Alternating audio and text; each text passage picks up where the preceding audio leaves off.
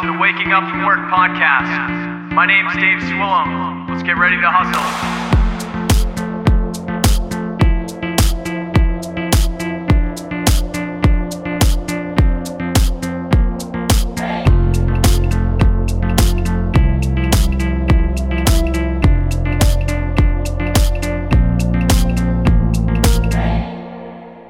Welcome back to the Waking Up From Work podcast. You're listening to episode 149 of the show tonight. This is your host, Dave Swillum. This is where we get to work, making work a passion, living life creative full time. So if you're new to the show, this is where we interview artists, entrepreneurs, creatives, and people pursuing lives that they want to do instead of the things that we're told to do. So today I am pumped up to get another guest here from the West Coast. We've both got some strong winds outside our houses, so we're praying to God that this podcast can last and then we can finish this interview. But really excited for this guest here because this is a guest that, on the show, we're speaking to lots of photographers and producers and musicians and a lot of things that are just in the world that I'm working in a lot more. This is something that we haven't had on the show before, and most of it's just because my exposure is less on it. And that's what's awesome about having guests on from all of these different areas, because I know that all you listening out there are from all of these different areas. So I'm trying to get people that can speak to new things, fresh takes. And I think this gentleman right here could probably do that for us. So I'd like to welcome on Michael Mesmer, who is a award-winning illusionist, stage hypnotist, as well as a hypnotherapist on two sides of that artwork right there. And we've got a lot to break down with Michael between his experience traveling between 25 different countries. He's been doing this piece of his business for now decades, but now is breaking into new things in terms of writing, coming from publications that he was doing and then heading into a first book deal and things like that. So we've just got a huge plethora of stuff to dig into in only an hour to do it. So Michael, thank you for joining my show tonight, man. I appreciate you being on. My pleasure, Dave. I'm excited to be here with you. So I guess for people out there, Michael, that might not have caught one of your shows yet or run into you yet, do you want to just run people through who is Michael Mesmer and kind of I know that you've been doing this for a while at this point, but how did this happen? How did we get to do this? Well, I started out like a lot of people when I was young. I've mostly never done anything but my entertainment life since I was young. My dream was to tour the world, be an entertainer, which I've been lucky to do. I started out actually at age 7 with my first paid show. My first show was age 5, but age 7 was the first time I got paid. I was in a production of Wizard of Oz with a very famous star at that time by the name of Connie Stevens, who probably most listeners won't know at this point. But she was very famous at the time. Her daughter's Jolie Fisher, which is more current. People might know her.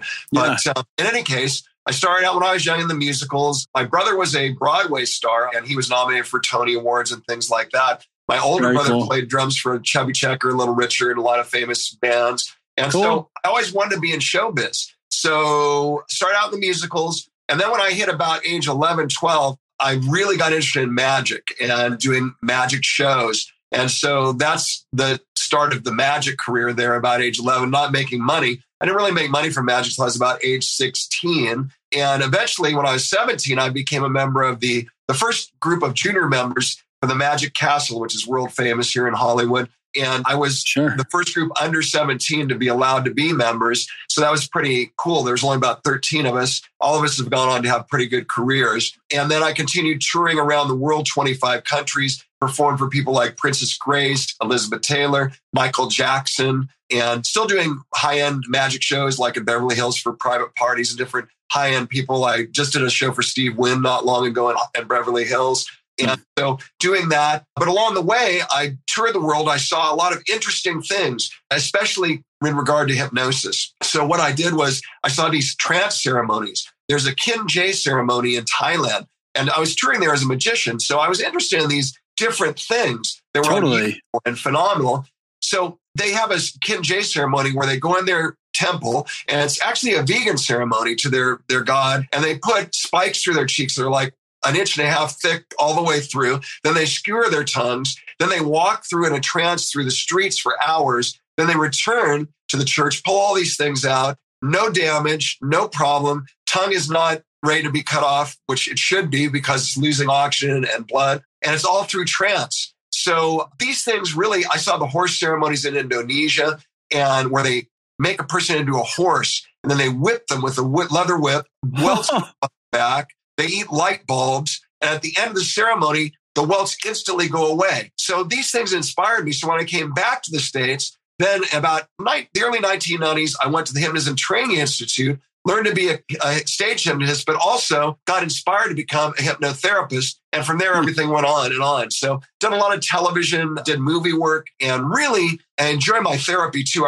I'm a consultant with the Unger Medical Center here in Rancho Cucamonga, California. And Jeff Unger is the guy who brought Ozempic. You probably hear those commercials for Ozempic and for diabetes, and he brought that to market. So he has me come in as an expert to help his clients. Even I do hypnotherapy with his daughter, actually. So, wow.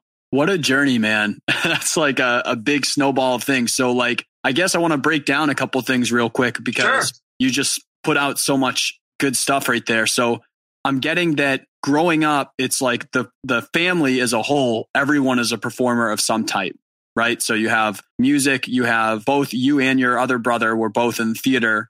And then, later in your teens is when you start deciding, other than the theater, you're niching more into the magic, into the illusion in terms of that performance, right? I guess. And then you start doing that, you start making money 16, 17.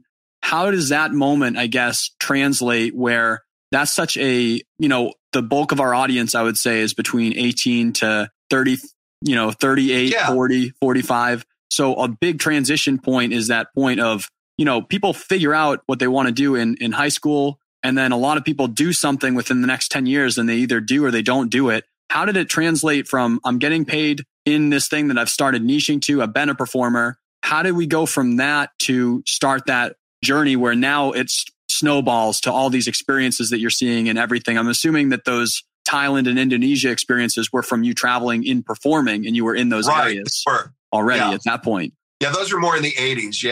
Yeah. So I would say that the first thing you have to have is a passion for what you do. Many people get into things because they say, I can make a lot of money doing this. And that's true. You can. And you might be able to do it with something you have a passion and really love.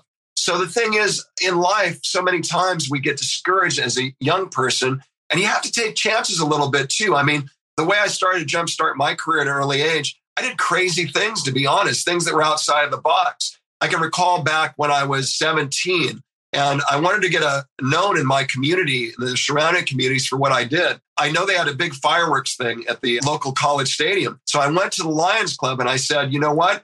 I can hang upside down from a straitjacket 100 feet in the air from a flaming rope and escape during the fireworks show. Now here's the 17? thing. Yeah. Now, here's the thing. I had never seen a straitjacket in person in my life at that point, and the fireworks show was 2 weeks away. Nice. But I just saw it. I was inspired by the Houdini movie with Tony Curtis. I thought, you know what? I'm going to present this to them, and they won't be able to resist. I said, all you have to do, and on top of it, I said, you don't even have to pay me. I said, I will do it for the publicity. I just said, if you guys will provide the crane that will lift me up in the air, then I will do the rest. So me and my buddies, I run down to Hollywood, I find a straitjacket, and they agree to it, of course, because they're like, wow, yeah, we'd like that in the fireworks show. So I went down to Hollywood, I find a straitjacket, I bring it back. My buddies are putting me in as tight as they can. They lift me up on monkey bars in the junior high by their house. And I'm swinging by my legs trying to learn how to escape out of this jacket about a week before this thing happens. And mind you, at the show, I'm going to be hanging from a rope that's on fire. And so it's... who's working out the logistics of all of that? If you're literally going to them, you haven't even figured it out yet. Who is working the logistics of like putting fire onto a rope and how long this rope burns or anything? Or is it just, we're going to assume that we're going to make it happen? Yeah, I just assumed I'm going to make it happen. But looking back, I would never... Now I do danger magic still, where I break arrows in my neck, I swallow razor blades. But these are all things I've learned and really know what I'm doing. But I really didn't know what I was doing there. But I just had when you're young, you feel indestructible. And so, I just thought, heck, I'm going to do this. And you know what? Thank goodness to my friends. I didn't even tell my mom and dad I was doing it because I know they would have never allowed it. Yeah. And not to say people should go out and do things against what their parents' wishes are, but it just, I wanted to do what I wanted to do and I wanted to be successful with it. And so I rehearsed, and a week later, we did one rehearsal with the crane out in an orchard. This guy had a crane that the Lions Club had it, and he was out in the orchard working on his orchard. So we did this rehearsal, no fire on that one, didn't even rehearse with the fire. And didn't even know that we should use a certain kind of fire instead, not use gasoline, blah, blah. I don't know how we figured that one out. In any case, I didn't know even how to hook up to their crane, but I found these cattle hobbles that are made out of leather with a chain in between. Now, mind you, they're not made for hanging 250 pounds or 225 pounds, 100 feet in the air, swinging around. But I just thought, they're leather and they've got chains, so they should be okay. So that's how I hung up there. You're making me anxious, even though I know the result of the story because I'm seeing you right now. I'm getting nervous right now for you. And so my buddies are there with me, him and his brothers. In fact, he's still my best friend to this day. Tom Rector, he ended up being a copywriter and he did the commercials for X-Files and all sorts. He's now retired and has hundreds of thousands of dollars. But in any case, we're still friends to this day. We still travel. We still have good times together. But we were there. So they're lifting me up. They lit it on fire and the fire's dripping down on me. I don't know what kind of fluid we use, but it's dripping past my face, everything hanging upside down. And I'm up 100 feet in the air. There's like thousands of people in the stadium. I do get out. Now I have to get out before they'll lower me. So I got out, they lowered me. Just before I got to the ground, the rope snapped from the fire and I took my bow and then the fireworks went off and bam, there you go. But it was successful. Wow. But it was crazy. It was insane. It's like, they talk about these movies like what that one is out right now. What's the name of that with the people that do all these crazy things? Oh, Uncharted? Yeah, something like that. That's one that's like got a ton of like action stunts in it. Yeah. But, I really live this thing, and,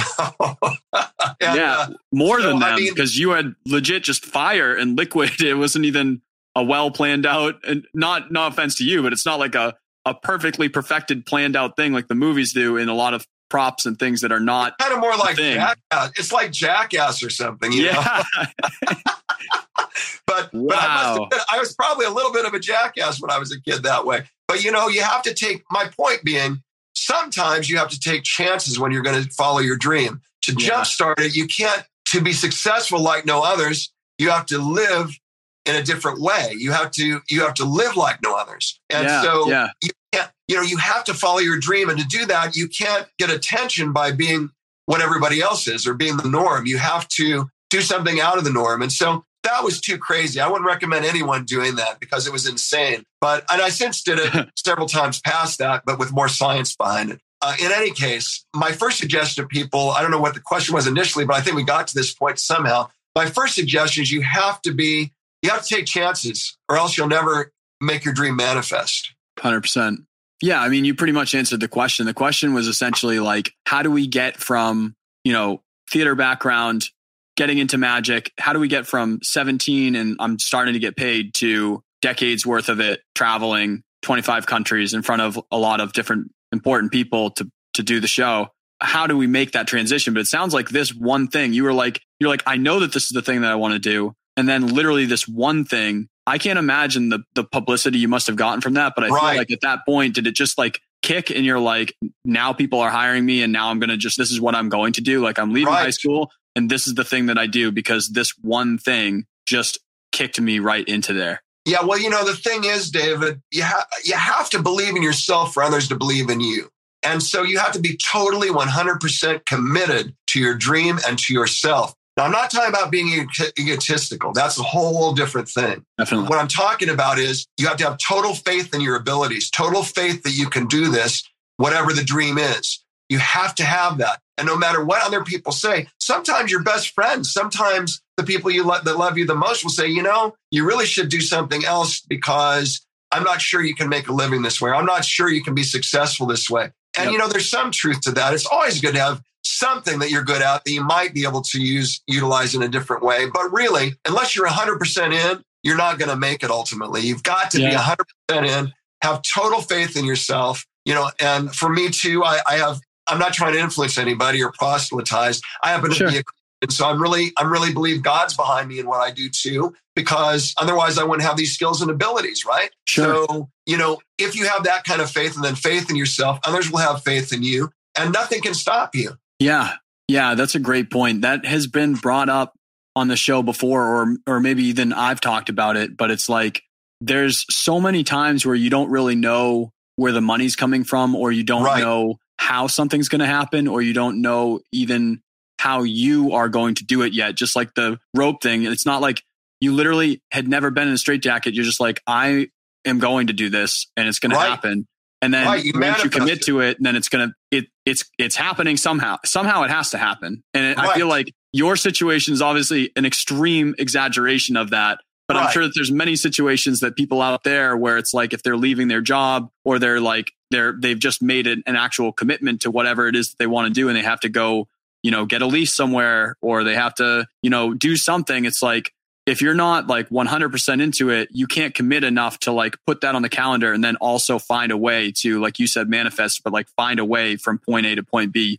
You have to just be comfortable with not knowing the answers, but still assuming that you're going to land it. And it's not like an ego thing, like you were saying. It's not like, well, I'm the best, so I can do anything. It's just like, I believe that I can make this happen. And also it helps when you've had it happen before too. And then you're like, yeah, I've done this before. I've been in these crazy situations. That must have helped you I wasn't even thinking this with the point that I was going off of on it. It was kind of like just breaking down, but that must have helped you so much with your confidence or your belief in yourself after that one beginning thing. It's like it kicked off in terms of press, and that's great. In terms of marketing, that's great. Right. But that must have also been such an indicator for you where you're like, if I believe that I can make this thing happen, I can go out and do whatever the hell I want to do. And that, I'm sure that has been something for you to lean back on as you've built upon it. It's my whole life I've been that way. But I will say this, after that experience, and having said that, a critical thing is you do need the best training possible. You can start your career, you can start it happening, but along the way, you need to keep educating yourself, keep upping your game, keep learning the latest. You can't, I've been in this for, 5 decades. So the thing is that I never stop learning new techniques, new ways of doing things, new marketing ideas, new everything. And so, but even at the beginning, yes, you have natural talent, natural ability, or you have a big dream and you have an idea of how to make that dream happen, but always get all the aspects together, get the marketing. We were talking before we came on this about my name, and my name is a marketing tool, just like with David Copperfield or John Wayne. Their names were not David Copperfield and John Wayne. They chose names for their marketing because if it's you that you're selling, then you're the product. And if you're the product, then you have to make that product the most notable and the most recognizable as possible. Right. Yeah. Because I made that comment just because obviously I saw the last name, and I assumed, because I have seen those other names out there where I was like, it makes total sense. And it also like adds to it. But it's got to be interesting where I have a bunch of different brands, but I don't have a personal brand. And I think a lot of them are like, it's just me, or like me and one other person. So like a lot of people, I'm associated with the brand like really hard, but none of them are literally David Swillam or Dave Swillam. I don't have one like that. What's it like? Because you just made me think of this when you talked about that marketing point. What is it like where you told me that your wife literally calls you Michael Mesmer as well, in terms of like that brand and that identity combining entirely? I know that in other things, sometimes that's an unhealthy thing of how they combine, but I feel like for you, it's just such your personality and the way that you look at things that it may not be a problem that way. How has it been for you, like starting off and being through as a personal brand and then building those two personalities to you as a person and you on stage? I'm sure that there's differences between the worlds and then similarities.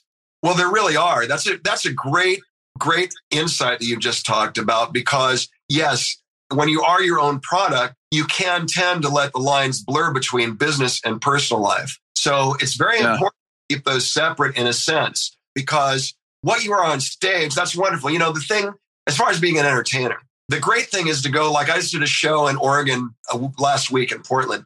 And, I got a standing ovation. In addition to my extensive fee for traveling there and doing the shows, they gave me $100 tip. It's very easy to start thinking, for your ego to take over. And when ego takes over, then you're finished. Ego will destroy your business, will destroy who you are. So you have to understand that when I'm home, even though my wife calls me Michael, when I'm home, I'm a whole different person. And my job, even though my job is me, I am the product. That product is not my personal life. So you have to keep those separate. And it's very hard to do in some instances. But what I do is when I'm doing shows, like my wife tours with me. And so when I'm getting about 2 hours before, 3 hours before performance, we're now in show mode. So then I become Michael Mesmer 100%. Till I get in show mode, her needs are come first. So I kind of separate those, if you see what I mean. So there's show mode, which is when I'm getting into that mode, I'm getting into that mindset, getting my head in the game.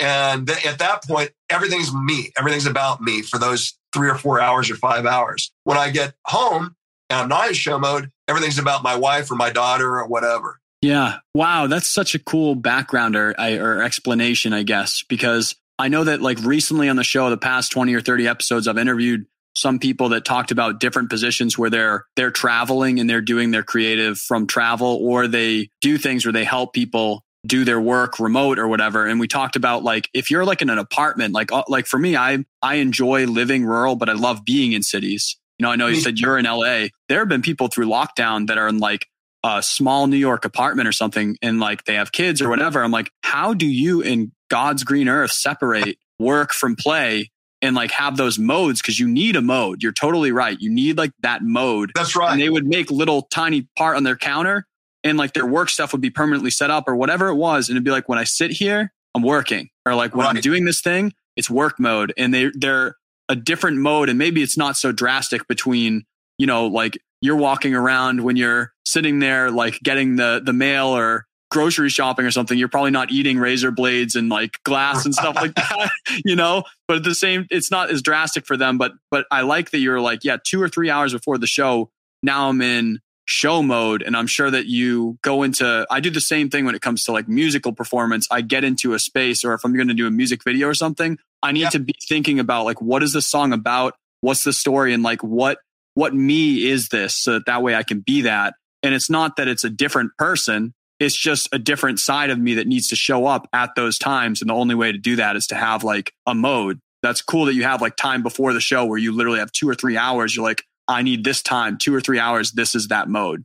Yeah. It's like even athletes do that, of course, too, because they've got to get their game, you know, as I mentioned earlier, because, you know, it's a totally different thing. And, you know, I've been watching the Olympics, the Winter Olympics, and it's interesting watching the skaters in particular, because that's who I enjoy watching. And looking at, you can see where they're going to lose it. You can just see it because they're not fully 100% in the game. Yeah, well, like that. I mean, Olympics, when you're talking about that, there's the whole thing that people were just nonstop talking about when Simone Biles took that step down. And when you're saying that moment where you saw when they're going to lose it, she literally has that moment where she loses it. She falls down and luckily didn't get hurt, but she's explaining to people that it's from depression and emotional things. And you're very right. There's a headspace that needs to be around. And if you can't maintain that, then you'll have problems in performance, whether it's athletic or creative or whatever it is that you're doing. Or even selling a car, whatever you do, you know?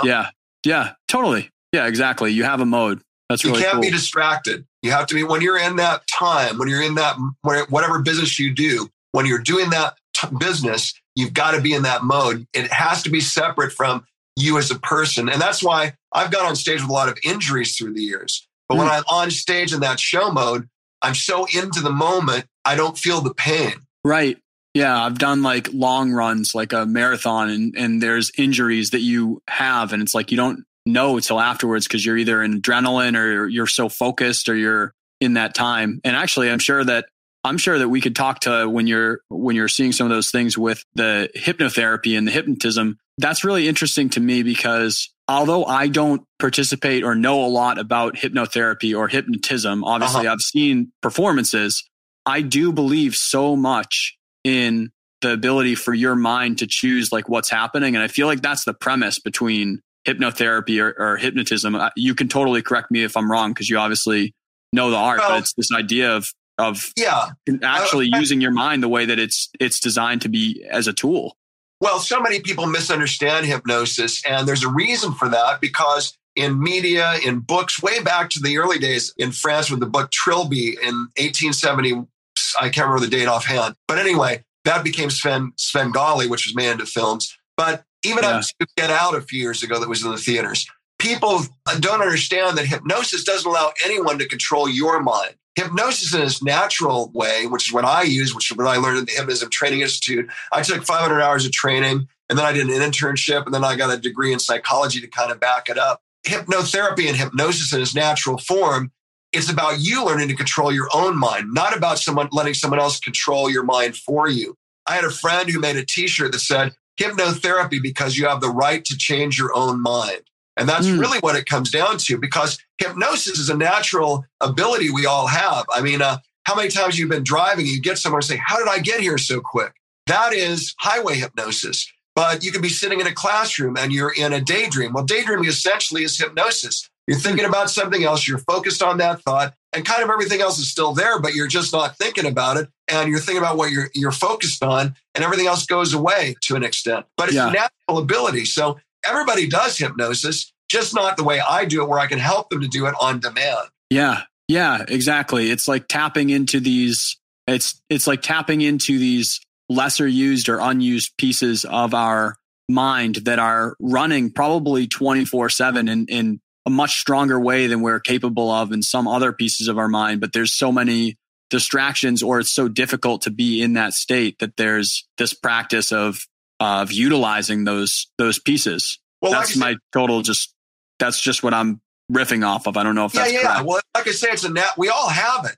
It's just learning how to do it on demand. I call it controlled daydreaming is really the easiest way to explain it. Yeah. And so from the hypnotherapy piece of it, and then I want to get into the stage part, because they're definitely two different things that people see. I guess, what are you seeing it helping the most with for people, if there is anything specific that it's orientated towards, or what do you see as the biggest benefits from its use in society that it may or may not be implemented in at this current time? Well, the problem today is there's a couple of things. We're so busy, and everybody's so busy with being on the phones and everything else, that we're using all these external tools, but we're not learning how to use our internal skills to improve our life and improve our quality of life. And so with hypnotherapy, you were asking what are the best things it can do? Well, it's great for relaxation. It's great for sleep. It's great for a lot of things. I work with all different kinds of clients. I've worked with veterans who have phantom limb pain when they've lost a limb in the war. And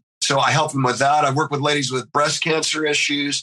But here's the thing. In life, when we're age 1 through 8, Dave, what happens is that we get programmed, because at that point, we don't have a critical factor to decide what comes in and what doesn't come in our minds. So what happens is a lot of things can happen between age 1 and 8 or 1 and 11. And when we uncritically accept those ideas, they become part of our being.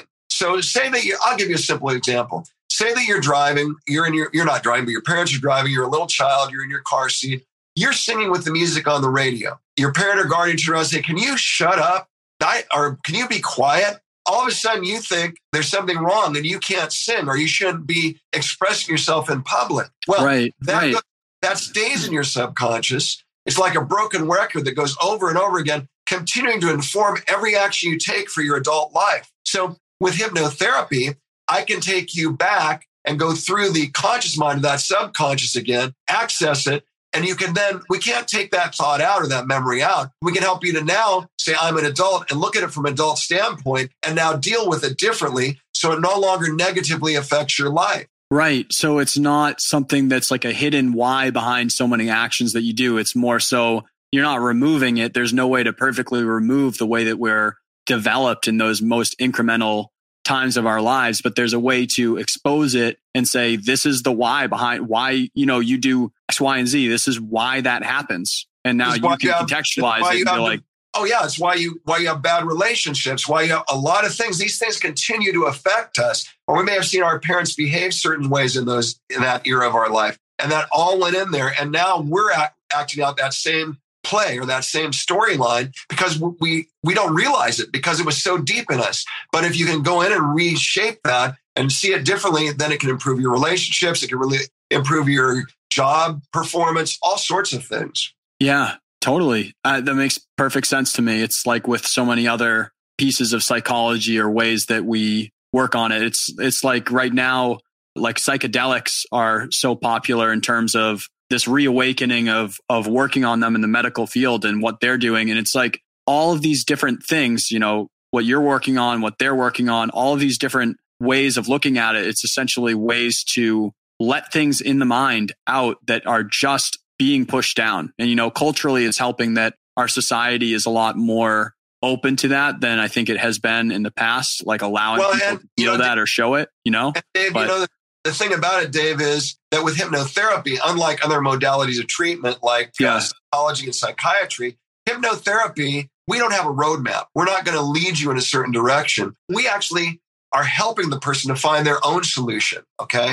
So you already know inside of you what that problem is, but you simply haven't faced it but your, conscious mind. So we're helping you to find your own health solution and cure yourself. And the great part is with hypnotherapy, it really only takes 2 or 3 visits. It's not like a lifelong thing. Once you learn hypnosis and your self-hypnosis, you'll continue to create your own healing throughout your rest of your life. Right. That's awesome. I guess on the flip side of that, Michael, when it comes to like some of your stage performances, when you are working with people from the crowd, it's so classic and also awesome. And probably what's part of what's awesome about watching the show is when you watch the people that are straight up like, I don't believe this. And then they participate and then you get them. That's always like you're his audience member. You're like, yes, like I wanted that to happen. But I guess like, what do you see from your time with that, where you have these people that just straight up are not believing in it or they're really against it or something, and then they participate? Do you see anything in terms of a conversation afterwards that you've had with these individuals, or do you see anything in reliving that so many times through the amount of performances that you've done where you understand? I mean, I'm sure that you understand what's happening, but I guess, do you want to talk to that experience? I think that's just such a fascinating thing to understand the differences between someone who does this constantly. So you see it happen, you're aware of it, you obviously believe in it and know it. And then people who might see this performance once every whatever, and they're straight up just against it, but then they participate and then they act in it. Well, you put a lot into that question there. Sorry. That's okay. First of all, you don't have to believe in hypnosis. I always say this because people always say, well, I don't know if I believe in it, or I don't. It's not a religion. It's a modality of treatment. It's a proven modality of treatment. It's a proven technique. Now, it's not science. It is a phenomenon. So it can't be proved through scientific method, but it is a phenomenon that has been shown that it does have effect and does work based on wanting to have change, wanting to follow suggestion. You have to want to do it. It's not controlling your mind, like I said earlier. So right. People put an act on. People constantly say to me, I don't believe it. Or I said, there's nothing to believe or not believe. It's fact. It's been shown to happen. So, there's that. But then as far as people saying, I don't believe in it, I'm going to go up there and prove it wrong. Well, I always tell them, don't come up then, because if you don't want to do it, if you're not open to doing it, if you're just here to prove me wrong, then you might as well stay in your seat, because you take a seat away from someone who really does want to have a valid experience. So you have to participate. Yeah. And a lot of people say that because they're trying to get you to get them on stage. Well, I don't believe in it. You can't hypnotize me. They say that because they really want to be chosen to be in the show. So that's their way of trying to use reverse psychology to get me to bring them on stage. So I generally won't choose those people just because of their attitude, because I want people that are positive and want to give it their best shot. Now, as far as the hypnosis show, I have to tell you, whether it's hypnotherapy, whether it's hypnosis, whether it's doctors, whether it's anything, it depends who the practitioner is who's going to be the hypnotist, because there are people that have just taken a 2 or 3 day seminar. Now they think they're a hypnotist. And that's more prevalent now than ever because of the internet. As I told you, I took 500 hours of training initially. So if you get a good person doing the hypnosis, you're going to have a positive experience on stage. But here's the thing about hypnosis shows. It really is a group hypnotherapy session in reality. That's what it comes down to. People coming up on stage are seeking a relief. The people that come to the show are seeking a relief through laughter and fun. The people that come up are seeking a release to be able to just for an hour let go of all their hassles in life, all their challenges in life, and just relax and have total fun for an hour. And in the end, I always give suggestions for confidence. So for my show, I found it to be like a wonderful group therapy session that entertains people who are watching it. Right. That's awesome. That's such a cool perspective on it. And that, I think, comes from your experience where you're saying you went to this university or class. I forget what you noted on it, but the way that you have that background on it, I think that these things like this, like I think that people have a tendency to kind of blow out of proportion in the way that they're saying that people are interacting with it. And I felt like you just did a really great justice to the art of it, of an explanation of like, all of that makes perfect sense. But when you see like the glitz and the glam of it, or if someone doesn't do a good job in terms of the way that they explain it or perform it, then it is like them saying, I don't know how to explain it, but you're explaining like this is how the experience works, and this is how the human mind works. That's probably coming from your psychology background. with the two together to see the difference between the art of it and also the way that people perceive it matters. You know, the way people that perceive anything they're doing. If it's shown that people go to the doctor's office, like, because you noted that if you don't believe that what they're doing is going to help you, then oftentimes it really kind of doesn't. Like your mind does have a play in like what does and doesn't happen to like create your own luck or create your own way in it. If you don't believe that something's worthwhile or happening, then it really doesn't open up things for you. But if you do believe in it and you are engaged with it and open to, hey, we don't know, anything can happen right now, then a lot of things change for you.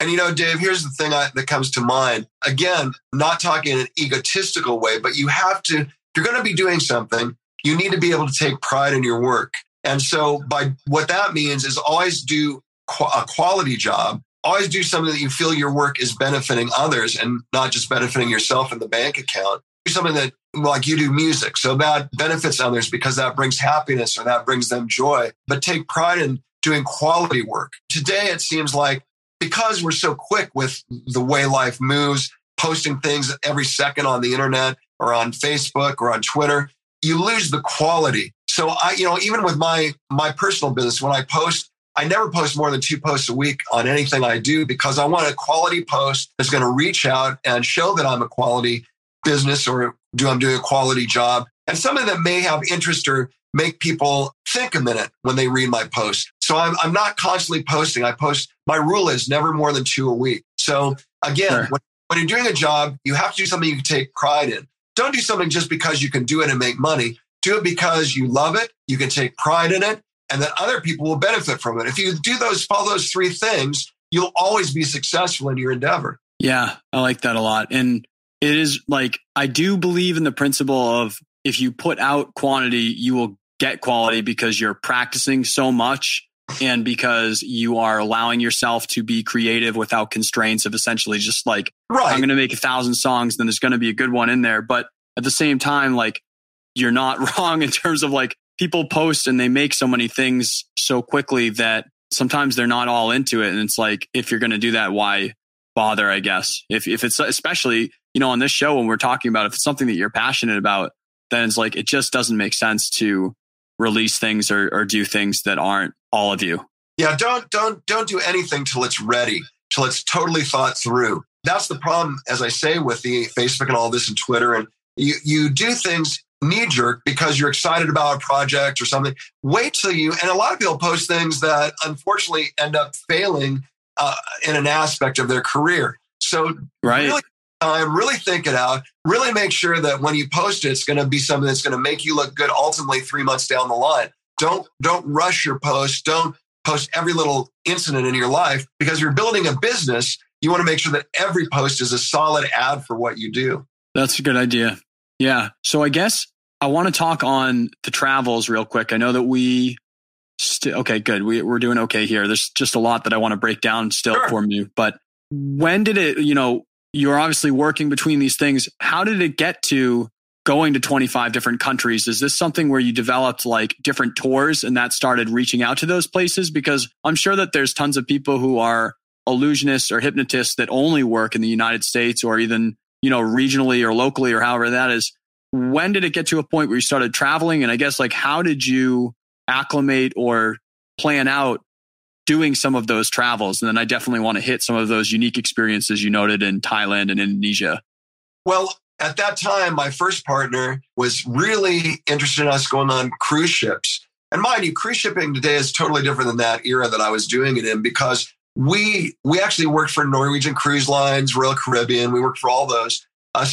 But we found a ship in Asia called the Pearl of Scandinavia that only had 300 passengers, very elite. And in those days, this is one thing thanks to Richard Nixon, we were able to go cruising in China, People's Republic of China. Wow. He opened that whole thing up. And so that was really an amazing time because we were performing on the Great Wall and all sorts of things. And so cool. The cruise ships initially that I went to all those countries, but also then eventually that led to land work as well in China, in Hong Kong. And I also worked in Venezuela and a lot of places. But the ships were kind of the magic carpet to those areas. And while we were in ports, I would go do shows or I would go do television shows in those countries.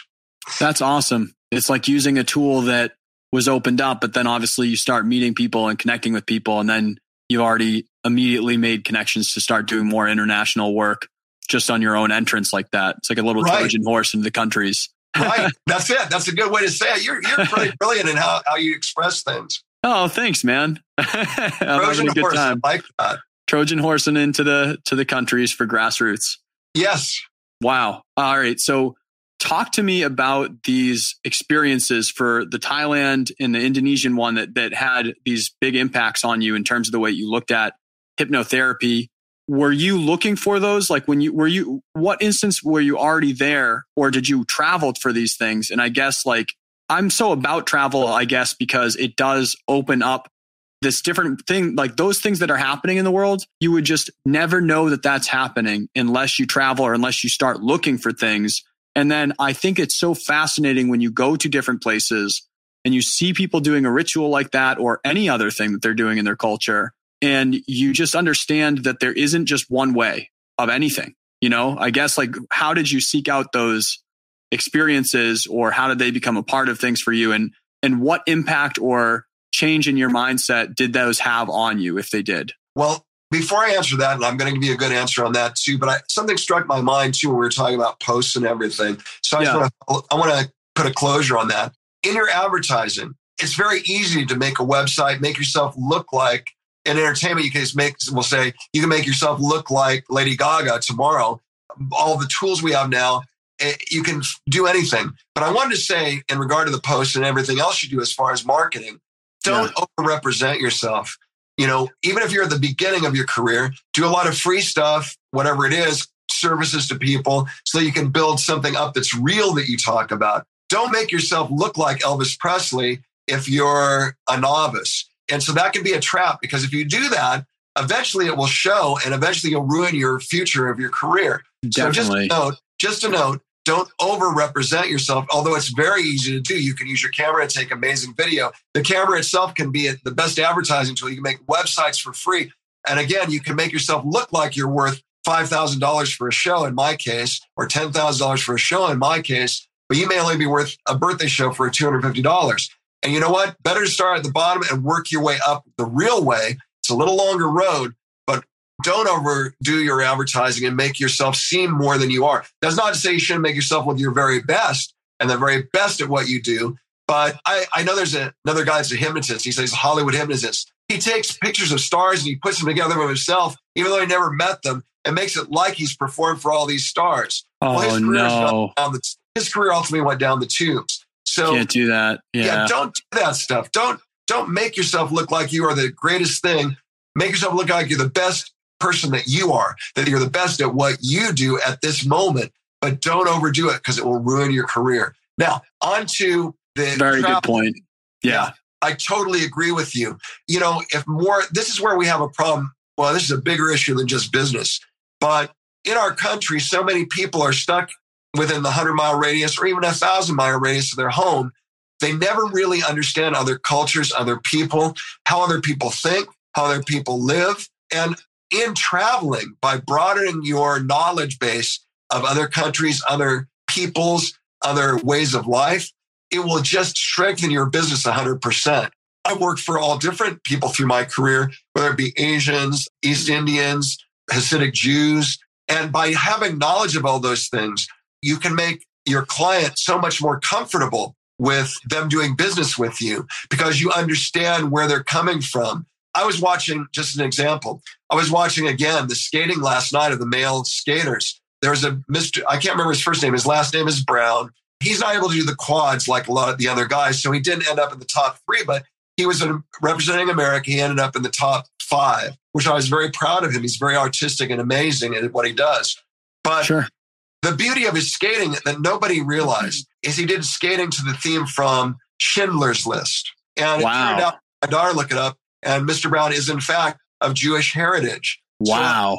So a lot of people didn't realize the depth of what that performance meant. You know, that he was expressing his feelings as a Jew and in America, and the history of his people. So powerful. How powerful and beautiful it was. Now, of course, they didn't mention that on the Olympics because they don't want to have political stuff. It's not political or religious, really. It's about the thing that it's just life. It's no different than the Asian guys skating to classic Asian music for their culture. But I thought it was so beautiful, and it really brought a lot of emotion to me, knowing that level that he brought to that performance. Now, I wouldn't have understood that had I not done a lot of business with the Jewish community, had I not been from that. I have a best friend who's Jewish, but I thought that was so beautiful. But again, it gives you another language that you understand, another language of life. And in doing that, when you're in business, then you understand where they're coming from, and you can relate to your clients, and you can relate better to all of them. Because let's face it, America is a melting pot from inception. It's always going to be that way. So if you understand all their cultures by traveling to Mexico, even Canada, because I do a lot of business in Canada, you understand where they're coming from. And then you can relate to them, they relate to you, and business goes so much better. Yeah, it's done. I haven't traveled anywhere near the amount that you do, but I always make an effort to go places that either I'm not comfortable in, I'm just I have no idea how to talk or do anything here or spend money. I just don't know. I like to be uncomfortable, and I also like to go just travel to as many places as I can that are substantially different than my culture, to challenge the things that, like you're saying, 100 miles, 1,000 miles, you don't really know what you do that's really shitty until you go to other places and you see stuff and you're like, they don't do this and this works and they're perfectly fine. Or they do this thing and that seems like a better idea than the thing that we do. And it's people kind of get boxed into this. And I feel like all of life, all of creative is about unboxing. There just shouldn't be that, but it's hard as a human. We're categorical. We need things to be in filing systems, the way that our mind works. It needs to be, the same color, or we look at something and we'll be like, oh, well, that's this thing happening, and our mind will make it happen because we need order like that. So I feel like our whole life, not going too deep here, but is the fight against how our mind wants things to be neat and in a box, and being a creative is just spending your life finding ways to unravel that consistently. Right. And the best stuff is created right in that little universe that's formed, Well, and when you travel to other countries, you're expanding your knowledge of arts, you're expanding your, all this thing. It gives you a different thinking process. So when you're, for me, I'm working on a new escape this week. It's called Claustrophobia. And someone, ropes me with 100 feet of rope into a children's seats, and I'm totally compressed. My mom would freak out. She can't be on elevators. Right. Right. So, but when I approach that, I'm approaching from a knowledge base of music, as in any presentation, there's music, there's the choreography, there's the psychology of how you present it to the audience. All these things are enhanced by knowledge of things you've seen around the world. How do they present the horse ceremony in Indonesia? Why is it affecting you emotionally? Why is, seeing a guy chewing a light bulb and no blood? But how did that set up so that you were touched by it where you remember it for decades? So yeah. Traveling, even food, presentation of food in other countries. I've eaten everything from monkey brain to rat, And so you learn from these experiences and expands your thinking. So it actually accents everything you do in your business. Everything you do to create is accented by all that wealth of knowledge that you gain. Now, having said that, I do want to tell everybody there's nothing like America. When I come back on a plane, I land in America. It's always a wonderful feeling because all other countries are marvelous. And people, mainly the countries, what's marvelous about them is the people, their culture, and their food, not their politics necessarily. But If you travel, everybody's the same as us. They want the same things. They want to be successful in life, help their children have a good life, and they want to have a happy existence. So regardless of the politics of the countries, even in People's Republic of China, that everybody has the same wishes and goals. So and that's the other thing. It teaches you to love all people because you understand that we sometimes only see the news and politics and Russia's doing this to the Ukraine. And that's all well and good, but it's not the Russian people. It's the Russian politics and people in charge of that country. Right. The people are like us. They're wonderful, loving. And once you learn that, then when you're working for other cultures, like I do, performing for other groups, they know that I am in tune with them, that I love them as people. And even though it's subconscious, I think it throws out sort of a vibe that makes them embrace you and makes them want to do business with you. Right.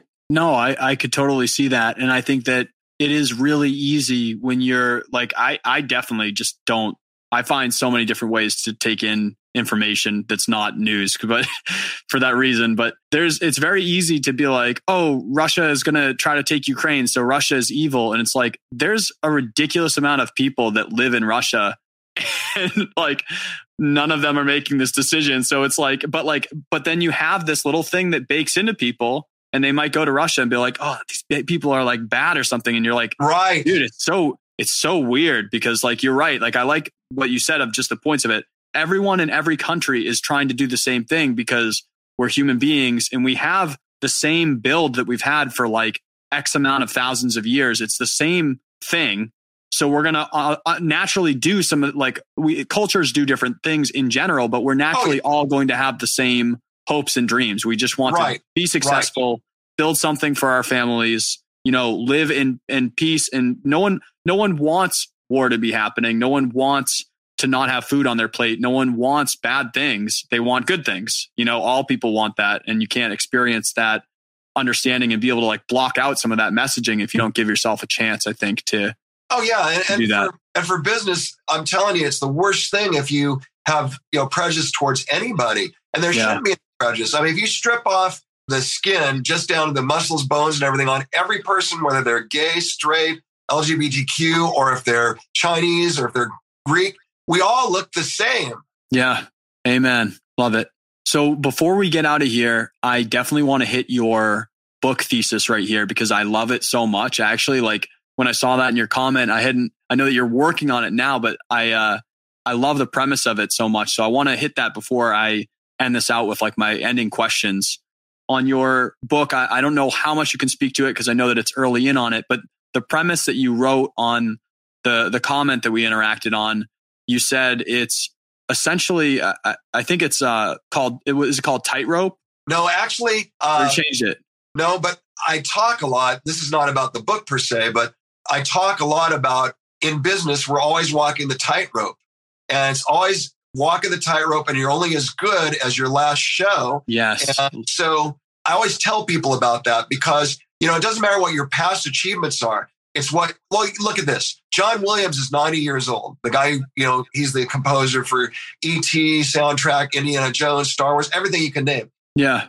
He still challenges himself. He was just at 90 years old in Berlin doing a big concert that they recorded, but he's also scoring 2 films right now at age 90. So, unbelievable, man. He has this mentality where it doesn't matter they did Star Wars, doesn't matter they did all this. He still wants to have the next Star Wars and the next one. And so that's the mentality you need in business. You can't rest on your laurels. You have to keep creating new things and keep stepping up the game, no matter what your age, no matter how many achievements. You never stop. And again, it's like walking a tightrope on your own business because you've got to stay on that tightrope, and that takes focus, determination, and faith in yourself.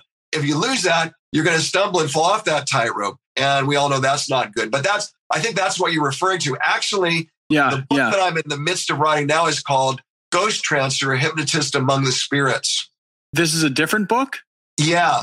Oh, I did not know that. So that other book is already out, you're saying? No, the other book it's on the side burner right now because I signed a publishing agreement with Fayette Mafia Publishing out of the East Coast. And it was based on that they had seen an article I wrote in Scary Monsters magazine, it's the last great classic horror magazine that doesn't have slasher stuff. It's all about Frankenstein, Wolfman, Creature in the Black Lagoon, all that cool stuff. Classic. Creature in the Black Lagoon.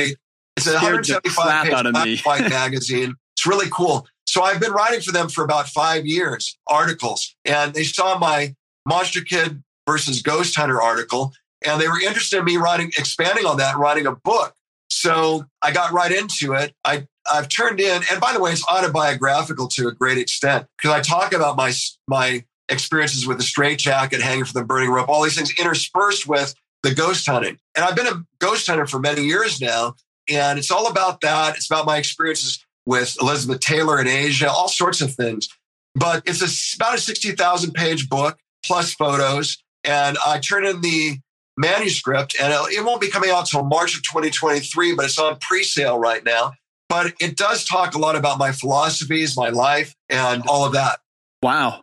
That's a lot of words.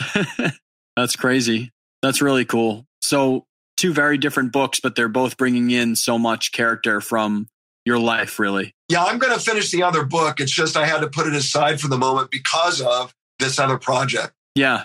Well, I guess I got struck by that one because there's this quote that one of my mentors early on told me that now I'm like, I have like a clothing line that I'm making. I literally made like designs from this idea because I just believe this. And it's, if you're ripe, you rot. If you're green, you're growing. And it's just like exactly what you said. It's like, if you're not doing anything, like you're not getting better, then you're getting worse. If you're not living, then you're dying. And I honestly believe that, like tying back to what we said in terms of like the way that our mind works, and we're talking about control and what we know about ourselves and what we can control in ourselves. I like firmly believe that if like I keep doing things, if you're a John Williams creating and writing and traveling and doing this stuff, the guy is 90 years old and he's still doing that. I believe that it's because he's still doing it. Whereas if I hang out at 60 and then watch 40 years of TV, it doesn't last. You know what I mean? No. You have to engage all of those things like that to do that. So I like your thesis on that book of you're only as good as your last act. And I think that that's so true with so many people out there, where it's like, if you haven't seen them for a long time, they straight up have made nothing else since then. It's like, you can't judge them off anything but the good act. But it's like when they come out with another thing, if it's the current news, you know, and it does affect the image of what people perceive of you. Of like, he was good then, but he's now not good, you know? You know, sadly, during the COVID era, and the last couple of years, people believe the news so much, they believe there was nothing they could do. They just froze up. I didn't do that. Actually, last year in 2021 was the biggest year of my career after 5 decades of being in it. I did a show for Reel's channel on Siegfried and Roy, the magicians in Vegas with the Tigers, because I happen to have known them and they helped mentor me a little bit. Very cool. So that was it's still on Reel's. You can see it's Autopsy, Last Hours of Roy Horn of Siegfried and Roy. But it sounds grim, the title, but it's really not. It really turned out to be a beautiful tribute to Siegfried and Roy. I was the head guy as far as the guests on there, talking about them throughout the show. So I did that. I did the biggest show I've ever done in Beverly Hills, one-time show. I made the most money for one 45-minute show that I've ever made in my career. Hell yeah. I had big state fairs that I did. I did more of my post-prom and prom night and grad shows, which I do. It's a whole other story. So I did more things in all the areas of my career than I've ever done. So the thing is, you can either sleep and say, I'm going to let the world pull me down, or you can decide, I'm going to get up and keep going. You know, one of my favorite sayings, Dave, and I think this is a good way to, as we're coming to the end, one of my favorite sayings is one from Sylvester Stallone, who fortunately I met him a couple years ago. His brother actually opened for my show because his brother has a band and sings. And, that's cool. Yeah. So I love this one saying from the Rocky movie, and I'll do it as Sylvester Stallone. All right, I'm ready. But Rocky said, one step at a time, one punch at a time, one round at a time. That's how winning is done. And that's really... That was so good. Thank you. Well, thank you. I really like, Rock's a great guy. But the truth is, that's the thing. One step at a time, one punch at a time, one round at a time. And that's with business, one day at a time, one job at a time, 1 year at a time. You keep going forward step by step and you'll succeed. Right. Man, I've never ended with the Rocky quote, but I'm so about it. Yo. All right. So, Michael, I'm going to get you out of here. I've got 6 questions I ask at the end of every single episode, if that's cool. Okay. Okay, cool. These are kind of like pointed questions, and they're meant to kind of hit everyone that's on the show with the same thing. And I compile them each 100 episodes. And it's interesting to hear all these different types and backgrounds answer these things. So first question would be, why do you wake up and do what you do every day versus any other thing that you could do? Because it's part of my being. It always has been. It's fair enough. It's like, you can't not do it. Right. There's no way not, because it is me. Although the job, like I say, I keep them separate, as we talked about. But it's not the job, but it's the passion for creating, to be creative. I wake up and have to be creative each day. Yes, I feel that. And I feel like everyone on the show understands exactly how that feels when they're in something that's not creative. And then it hurts the soul. What would be like along the way? Maybe it's not a mistake, because I know that we all learn from the things that we do that we don't like, but maybe something you'd tell 5 years ago, 10 years ago, or maybe 5 decades ago you of person doing something like this or anything, what's like something you'd be like, hey, don't do this thing? Or if you could learn this lesson from my words somehow, which I know it's not the same experience, I don't recommend this thing. What's a mistake along the way? Well, like we were talking about earlier, and I think it's very prescient for this question, ego has to be put aside. Ego is the killer.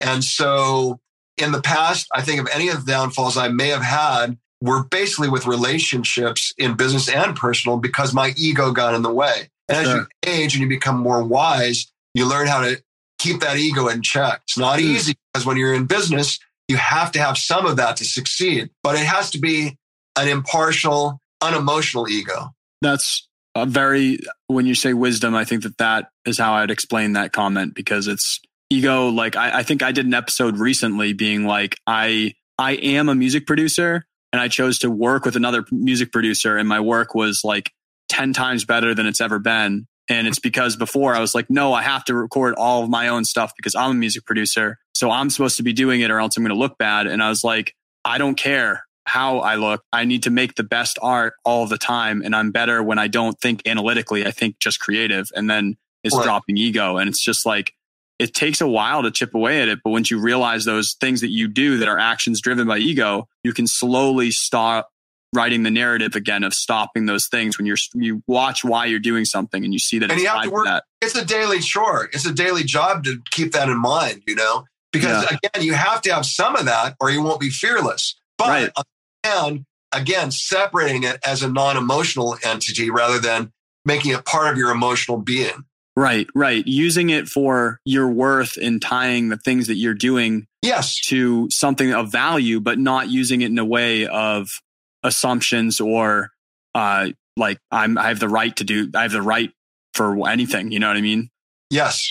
Yeah. So flip side, what's like the best idea or the best thing that you've ever done? You're like, this is awesome. I wish I did it sooner. Well, we all have those things. I mean, for me, I think it was, I wish I had gotten into hypnotism earlier in my career. It took me a decade or two to get into the hypnosis as I was a magician. And I told you why, because I eventually experienced hypnosis around the world. But I wish I got into it earlier because I enjoy it so much. But you can't force those things. They have to be a natural, organic thing that come along, Sure. Absolutely. What would be like someone that's a friend or family or someone that knows you, what would they say is your superpower, Michael?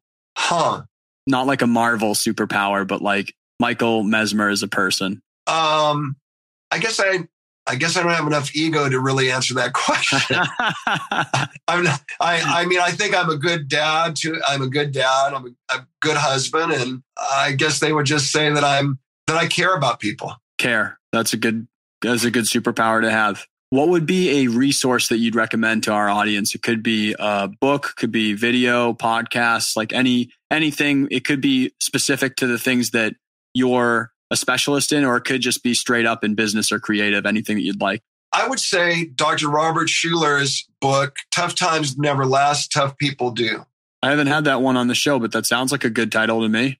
Well, he wrote it. He's long passed away, but he was a quite brilliant guy. He had the Crystal Cathedral here in California. He lost it ultimately in his old age, which was sad. But he wrote some amazing things. And that Tough Times Never Last, Tough People Do. It's a small paperback or whatever, but it has all sorts of sayings in it. They're really awesome. When I was trying to get my career going and continue to get it going, I actually got an extra paperback. I cut out all the quotes, put them around my mirror. So every day when I'd get ready, I would see those quotes and they would positively influence me. I love that. I have a friend that does that right now.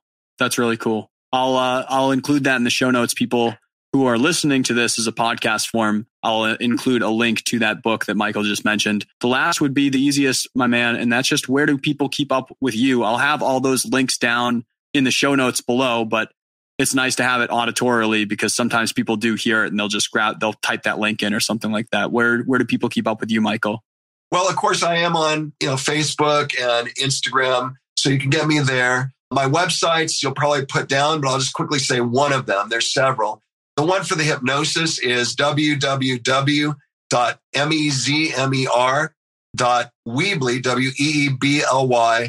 weebly.com. And then I'll give you the Danger Magic one. There's several others, but let me give you the magic. So if they want to look at hypnosis or magic, they'll know where to go. Sure. So The Danger Magic is www.dangermagic, one word with a K at the end, not a C, dangermagic.weebly, weebly.com. By the way, that's a good tip for people. If they're looking to create websites, Weebly is awesome. It's free. You have to put Weebly on the domain if you want. I actually own the domains without them, but it's easy and you can make a beautiful website.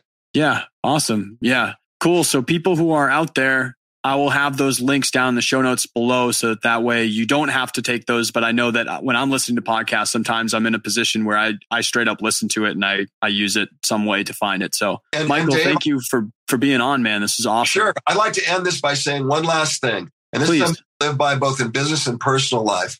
It's on my mom's tablet, who passed away several years ago. But she loved this saying. She always said it. And I think it encapsulates everything we're talking about, which is live every day like it's your last. Love it.